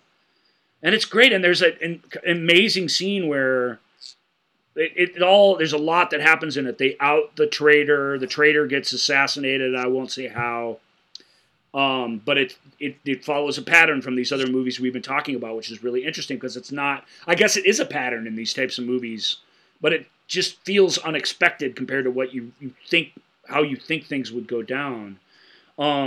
Niven's got this really powerful anti-war speech before they finally dive into the final mission. Yeah. There's just a lot going on in it that is it's a long, big epic. It's the earliest film on this list, I think 61. Yeah. So it has the grandeur of like a biblical epic of the era, but it's a military, World War II hero story, and I would say it's one of McLean's more clever stories, so it all works pretty well. I'll let you guys take over. What I like about this film is the heroes. Yeah. They're not perfect. No. Right. So you got Gregory Peck, who he's been undercover for a year and a half. He doesn't want to be there. The person he trusts in the world, person he trusts most in the world has told him he's going to kill him because he blames him for the death of his wife, he helped him bury his wife. So they got that going on. Yeah, Anthony Quinn and Gregory Peck's characters are at even though they're on the same team, they're at loggerheads the whole time. They have a vendetta between them, literally. Yeah, and Anthony Quayle is just hapless old friend of his who, as the film progresses, says, I just want people to play my games. And Gregory Peck says to him at some point, well, now you outrank us all. We got no choice. You're playing at war. Like Butcher Brown, the mechanic. Yeah. Brilliant. I mean, he said, he got his training during the Spanish. So he murdered lots of people during the Spanish Civil War, and now he's one of the good guys. You got what's his name? Bobby Darin, is that the guy's name that plays a Greek guy he was a singer at this point before he became an actor? But he was. Is it he got Bobby sent to Darin? America. Joel, back us up on that. Oh my God, I did not track that. Hold on a second here. But this guy could sing. That's just why he sings this song. Yep. When they're at the wedding. Yeah. He's actually a singer. Right. That whole wedding scene is James amazing. Darren.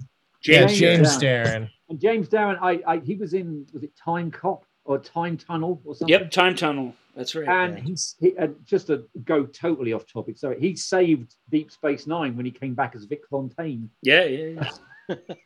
Anyway, so he got sent to America for an education and turned into a runner for a gang who murdered people in the streets. And then David Niven, an upper crust academic who wouldn't take a commission, and he managed to blow up Rummel's headquarters without blowing up the nurse. Which, if you think about it, is completely infeasible. Right. But you listen to these characters; they're incredibly vivid, and that's what is awesome about the movie. Mm-hmm. That's what endures about the movie as it goes throughout the ages. I totally agree with that.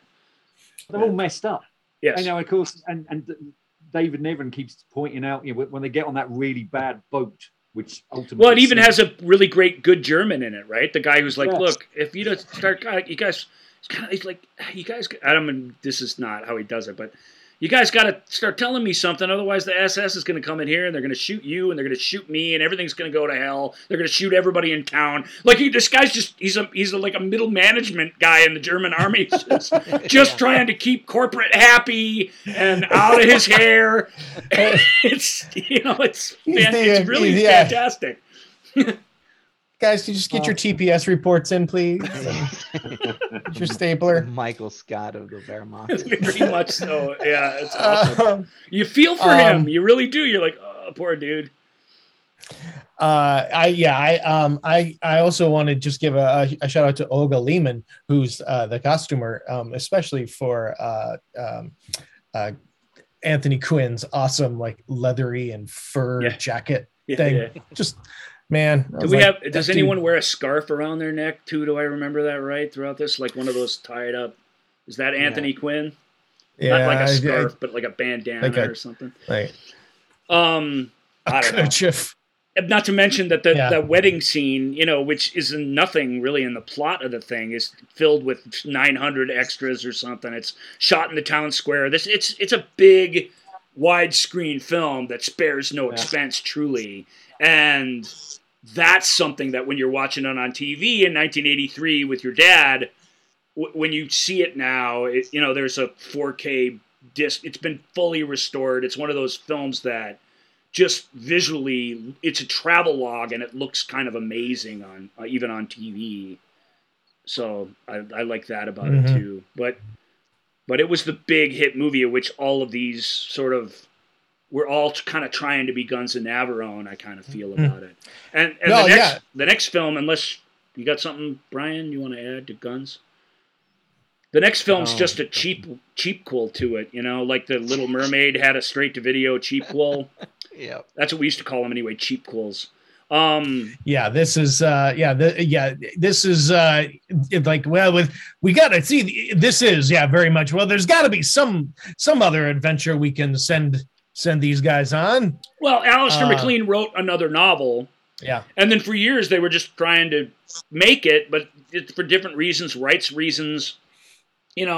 These moguls growing old and running out of money. They had a couple bombs and suddenly you weren't a movie producer anymore. That was kind of the era. There was no corporate overlords that would come in and bail you out. It was different. So, if you made Fall of the Roman Empire and nobody showed up, and suddenly you're just like, well, that's $40 million I don't have anymore. And I don't know what $40 million was back in the early 60s, but it was all the money in the world. I mean, you weren't making movies anymore, period. So, long story short, it took all the way to the disco era before somebody said, hey, guys, let's do it. Let's do a sequel to Guns of Navarone with none of the same people and, just none of the same anything. Nevertheless, as it's easy to rip on this as a totally unsatisfying sequel, which is how it was received, this is more in line with the other movies we were talking about. It's out of its era a little bit. 1978, but it's a real guilty pleasure. It's directed by Guy Hamilton, who made all the worst Bond movies. Man with the Golden Gun, Live and Let Die, Diamonds Are Forever. It does feel like a 70s Bond movie. And It's full of 70s Bond people, right? Barbara Bach's in it, Richard Keel's in it. Yeah, so it is very like a cheap Bond movie with no Bond in it. But it has Robert Shaw and Edward Fox, who aren't they are not Gregory Peck and David Niven, okay? I'll grant you that. But they have a ton of fun together in this movie. They get along really well. Fox is at his charmingly funniest in it. And in the Clint Eastwood role, they have Harrison Ford, and they couldn't have gotten a better wanting to do something different sort of Harrison Ford at this point in his career. He was desperate to not be Han Solo, yeah. Yeah, I mean, he'd just been Han Solo only the year before. This was the next movie he did, but he chose it specifically because it was full of these other people he knew, and because even though it was just kind of the same, it's kind of the same as Star Wars. It's a military mission movie, which is what the original Star Wars is. Yeah. Not to get into Star Wars, but if you really, the Star Wars movie that it really steal completely and wholeheartedly from these movies is Rogue One. Rogue One is a behind-the-scenes military mission movie with a small group of mercenaries who are all conflicted one way or another about what their role is in the greater war, and who all make the ultimate sacrifice to capture the thing that they need to get at the end, the MacGuffin, whatever it is. In Rogue One, it's the Death Star plans. That film, people talk about its adventure qualities, but it's completely a behind-the-scenes war mission film. Fantastic war film. And this is too, and this one's not very good, but it's very pleasurable. Franco Nero, it's one of the 5 movies that Harrison and Angus McGinnis did together. Joel, I remembered his name this time. Angus! We love Angus you, brother. McGinnis! Yep. Angus McGinnis, a Canadian actor who was living in England, and all these movies shot in Europe and England that needed an American, hired him. He's literally just him. John Ratzenberger was another one. They were contemporaries. They're literally in all these movies in the late 70s and early 80s for that reason, because they can talk and look like an authentic American, even though they're Canadian. If they were American, England wouldn't have let them come live there for union purposes. And they shouldn't, because we do the same in reverse. But Canadians, is all you really got to do is show up and say, hey, can I make movies here for a few years? And they'll say, sure. Same with Canada, in reverse. Hey, I'm from England, or I'm from Scotland, but I want to be a Canadian now. Is that cool? Yeah, just sign here. They're very cool. It's us. We're the problem. But that aside, Harrison Ford and Carl Weathers, ladies and gentlemen. Yeah, to me, that was, we're making a war film. We need an African American. Find one. Find one. And quick, find a reason for him to be in the movie as well. Yeah, and he's been arrested. That's not a problem. He's under guard by MPs when we see him, and he beats the crap out of 2 policemen and ends up on a mission. And then he gets on the plane. It's clever. It's typical Alistair McLean. The people going on this mission are literally breaking into the airfield instead of going into it, because what has Robert Shaw said? Every one of our missions into this territory have been ruined here in Turkey. They've all gone bad before our heroes even got on the plane. So now we're not telling them that we're going. And that's clever. Although the other Europeans trying to play Americans are terrible, man. That plane, the interior of that plane before they start jumping out, those guys are, oh yeah, rah, rah, Americans talk like this, and it's just. But you again, can call me Tex. Exactly. That's still really super enjoyable. Like, I really, really like it. And spoiler alert: only a couple of those guys actually make it from the plane down to Czechoslovakia or wherever they are. I can't remember exactly, but they need to blow up a bridge, and the 2 British guys are along to assassinate turncoat traitor. And as the group gets whittled down to almost nothing, they manage to accomplish both missions, which is really, really fun. But it's stupid. Compared to something like Guns of Navarone, it just doesn't have the high-mindedness. It's it's Man with the Golden Gun. It's cheap racial jokes. There's a scene where Richard Kiel tries to get the black off of Carl Weathers' face. That's really makes you squirm when you're watching it. But Michael Byrne plays, who's a great British actor, plays a fantastic German. He played a lot of Germans throughout the years. He's English, but he's got the look. You know, he was the main German bad guy in Indiana Jones and the Last Crusade, to make you realize who I'm talking about. He's great in it. Angus is good in it. I mean, Robert Shaw and Harrison Ford seem like they're getting along and having a good time. Barbara Bach never cracks a smile in it. She's all business. That's fun. That's because she's married to Ringo Starr. She's got nothing to smile about. She's got nothing to be happy about. She married the least known Beatle. But she's fun. And Franco Nero is always good. You know, you feel like he just has this sense of him when he shows up where like he's coming in from some other movie where he was seducing some woman and betraying some rich guy. Like I like that when you can just show up and have a presence and have a thing going on. But it's corny and silly, but it's also exciting and fun. The big final assault on the Thing, I won't say what it is because I'll just keep that to myself. And the destruction that goes along with it and all the wisecracks and stuff. You know what? That's great. That's great. I watched. Sorry to interrupt you. I watched horribly inaccurate movie that I love, Battle of the Bulge. Oh yeah. Quinn was about 9. No, Quinn was about 11. He watched this film with me. Oh wow! Because this is a dad thing, Mm-hmm. and I could tell he was trying to. Hey, I'm watching the movie with man. He was bored out of his skull. Right. So he started going, oh, look at that tank battle, very bad CGI. I said, dude, they're real tanks. They have to film a tank battle with real freaking tanks.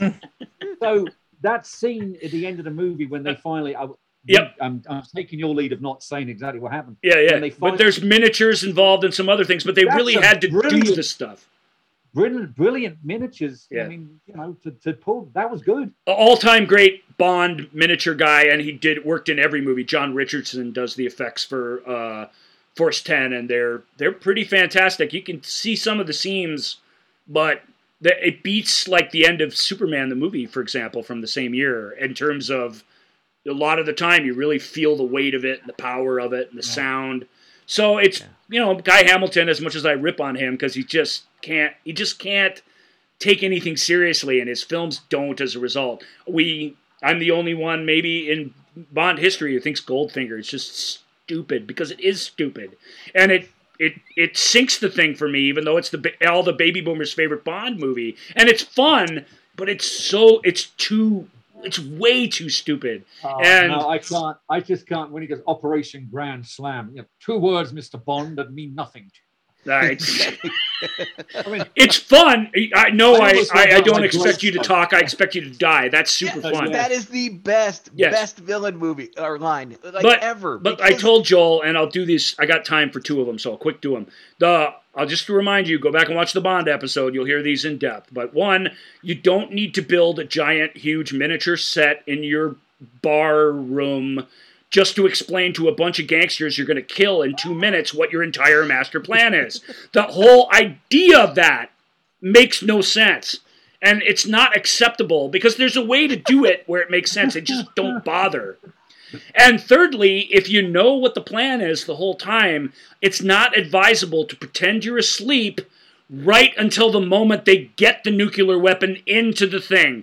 The time to take them is before they even get to Fort Knox in the first place, if you know what the plan is. So this idea that they're sleeping and pretending to be dead only until they have to act is for our benefit only. It's not for the benefit of any sort of story element that could possibly make sense. And that's just 2 of the things that are stupid about Goldfinger, which there are about 9 more. So and there's some of that in this, I won't lie. But you're saying that part is for your eyes only. Oh my God! It is. I got to drop the dad joke. Nicely done. I rate For Your Eyes Only much higher than Goldfinger. But that aside, Force 10 is a favorite movie. It's got Han Solo and Indiana Jones in it. That helps. It really does help. And I've got 2 things to say about Force 10 from Navarone. 3 things. 1, for years I hated that film. Yeah. Okay. Two, the only scene in that that's remotely like it's the first one right. was when they setting the charges and they realize they ran out of time. This was like a great Alistair McLean moment when they both look at each other and says, "We're out of time. 20 seconds." Well, it does give one less far to run, and they shake each other's hand. You think, yes. And something that I found out at 9:30 this morning, because I was watching both these films because I thought Ryan would nail this, and I wanted to show off. I thought Ryan would ask the question, and I could say, "I know the answer." Yay. Okay. Who the chuff is Nikolai, right? Do you remember Nick? And I know who Nikolai actually is. Tell me. The link between those two films. And the only because he says at the end, he says, "You're the one that betrayed us in Greece." And I've seen Force 10 30 times. And every time I hear that, I go, what? Yeah. I still don't get that. So good. Explain it to me. In the Guns of Navarone, when everyone first gets together and they go in the room and talk about it, and Anthony Quinn grabs the guy who's behind the door, and they say either shoot him or lock him up for a week. That's Nikolai. It is. So that's Franco Nero's character. Yeah. Between the two films. Yeah. I was not going to ask you that, and I've never been able to figure that out. I take it as canon. You would have said, "Do you know what the link is?" And I was going to go, "Oh, I know the answer." Yeah. Well done, Maz. Well done. Well, it's still. I found that out this morning. It's still Mallory and what's his face. It's the same two main characters, but so there's. He says to him, "You two know him, don't you?" I thought, how? Where? Why is it? And then and then why don't they recognize him? Because he's just so good in disguise. I don't know. We don't recognize him. It's funny that I don't think anybody gets that. I think you have to watch them back to back and be asking yourself that question to even get there. And I've never done that. I was thinking this morning, and I thought, what is the link between these two movies? Because I don't like Ben from Navarone at all. Ideally, you can watch Guns of Navarone and then wait 17 years and watch Force 10 because Force 10 really doesn't stand up. If you watch them back to back, it's completely unacceptable because it's just a stupider, goofier movie. I have a feeling right when they were going to release Force 10 from Navarone, someone somewhere had the idea of sticking 10 seconds at the start of that movie with those two in German uniforms wet on the bridge of a destroyer being handed a cup of coffee to try and make the link between the two movies. They show all this footage from Guns of Navarone, and then they splice in the two characters we're about to spend time with, and they don't even do a good job of it. They both look super happy. Like it's just bad direction. Guy Hamilton's he's a sure-handed storyteller in a fun sort of way. Like the film is accomplished visually and some other things, but he's just never seen he's like Richard Lester is the other director like this. Just never seen a gag that he can't do 110%, and that sinks any sort of reality of it. I still think it's fun though. It's a guilty pleasure of mine. I like Force 10 for a lot of things that are in it.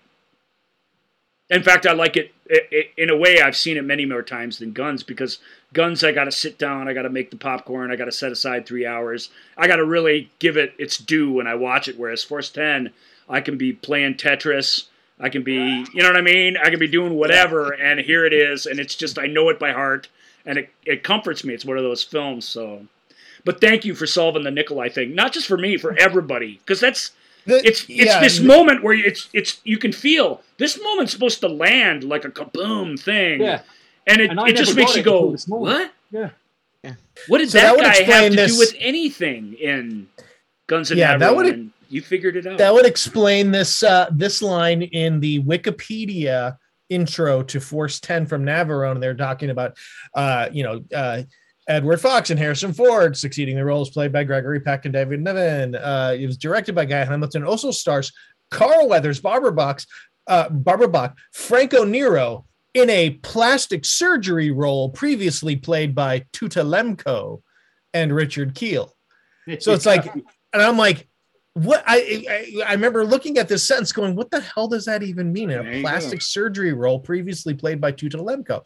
And it's making that connection without explicitly saying so. There's a great scene. It's when they're captured by the bad guys where there's a lot of this in Where Eagles Dare, where Ed Fox and Robert Shaw just start making stuff up, and Harrison Ford plays along, and nobody knows what anyone's going to say next. Yeah. But it's this, if you're an improv fan, it's this improv comedy routine that they do for the benefit of this German guy. And in a worse movie, the German guy would be Colonel Klink, and he'd be fooled by all of it. But at the end of this giant thing, he's like, and then you can confirm everything with your people. And Michael Byrne, who I really do like a lot, he's like, oh, yes, we'll certainly confirm your story. You could just tell the other people are all confused, but he's like, you guys are so full of shit. And it's just a fun thing, we know you're lying, and we know you're lying. That's enjoyable. It would have been great if he turned to the camera and would have gone, Neverone! All right, we'll end it there. You tend to jump out of a burning Lancaster bomber with a suitcase full of penicillin and then bury it in wood. Well, but even that, and he refuses to open it, and they're arguing with each other. It can't be exposed to air. Penicillin was a new thing at the time, you guys. I know. The Germans had never heard of it. So who knows what it is? It's funny. It's amusing to me. Secrets of moldy cheese. And again, Barbara Bach seems to know. You guys are all idiots, and you're in a stupid movie, and I'm going to hold down the fort while I'm on the screen. Like she just, this is serious. Like she did in the Bond movie she was in, actually. Yeah, totally. Like, and she was like that. She was also like that in the fantastic movie Caveman with her husband Ringo Starr. Indeed. Any chance I get to bring up Caveman? Brian, Force 10 from Navarone, man, you have been pretty quiet over there. Yeah, I've been pretty quiet because this is like Maz. This is one of the films that when I saw it on the list, I was like, ugh. Well, it's only here because Guns is here, and when the hell else are we going to talk about it? And that was it. I knew it was Guns' sequel. Like I never made the connection until Maz, cleared it up. Thank you. But the entire time that I looked at the list, I was like, I'll make that the last film I watch. That'll be the lullaby of the list here. Yeah, it's hard for me. Like I really want to get into a story. I want to get into the characters, and there's something about that film. It's got a dinner party tone to it, where it really just doesn't let you get involved, even though there's some harsh moments and some sacrifice in it. Yeah, and I get why you love it. I get it. It's fun. So you can watch it for me. All right, I'll do that once a year, baby. So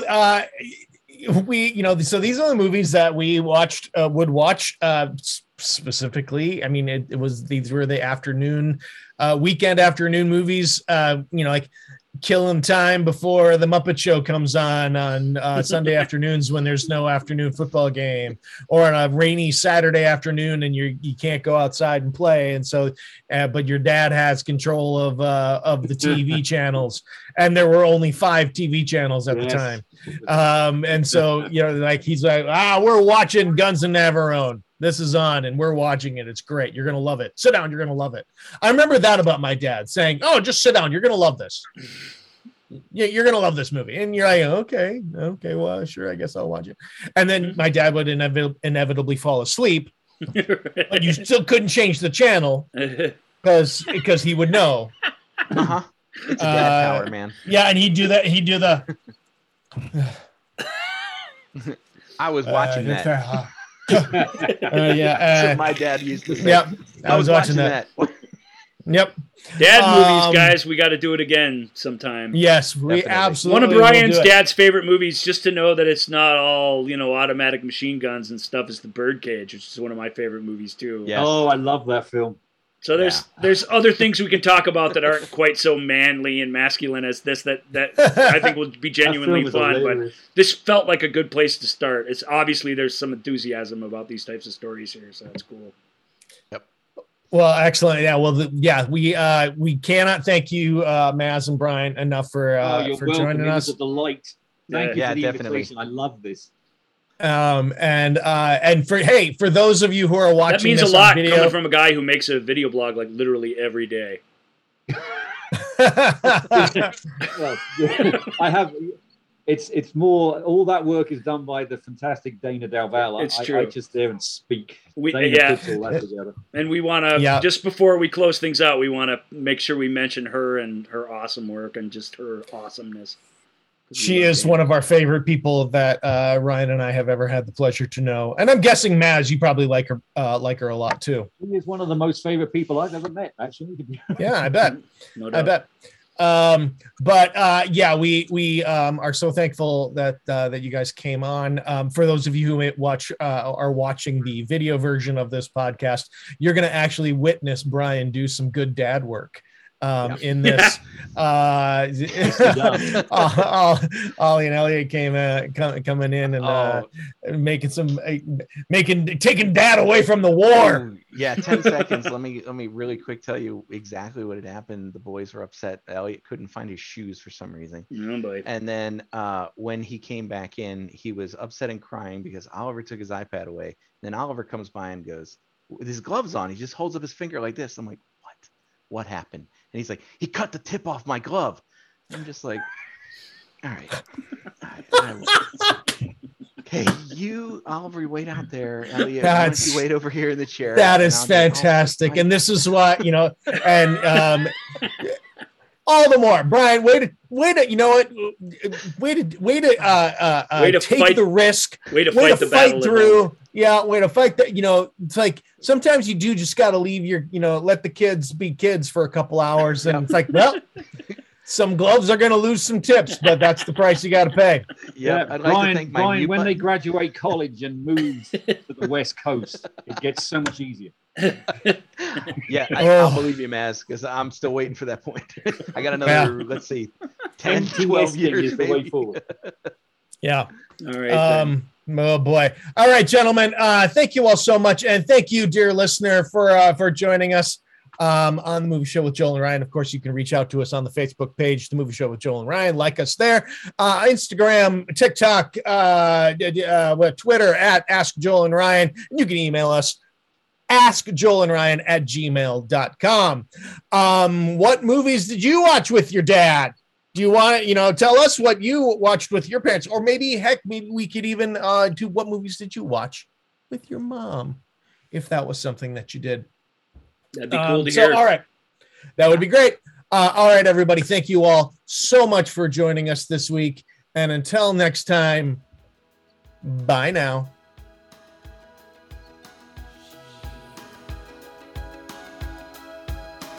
Thank you for listening to The Movie Show with Joel and Ryan.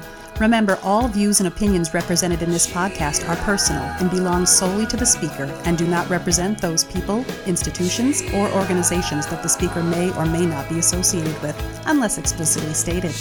None of these views and opinions were intended to malign or deceive. And now, here's the producers, circa 1982, to play us out.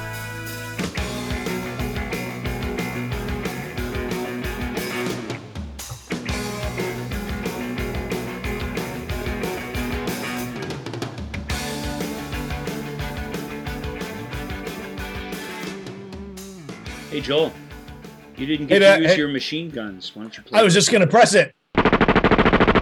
Nice. All righty. Eastwood finally running out of bullets. There you go.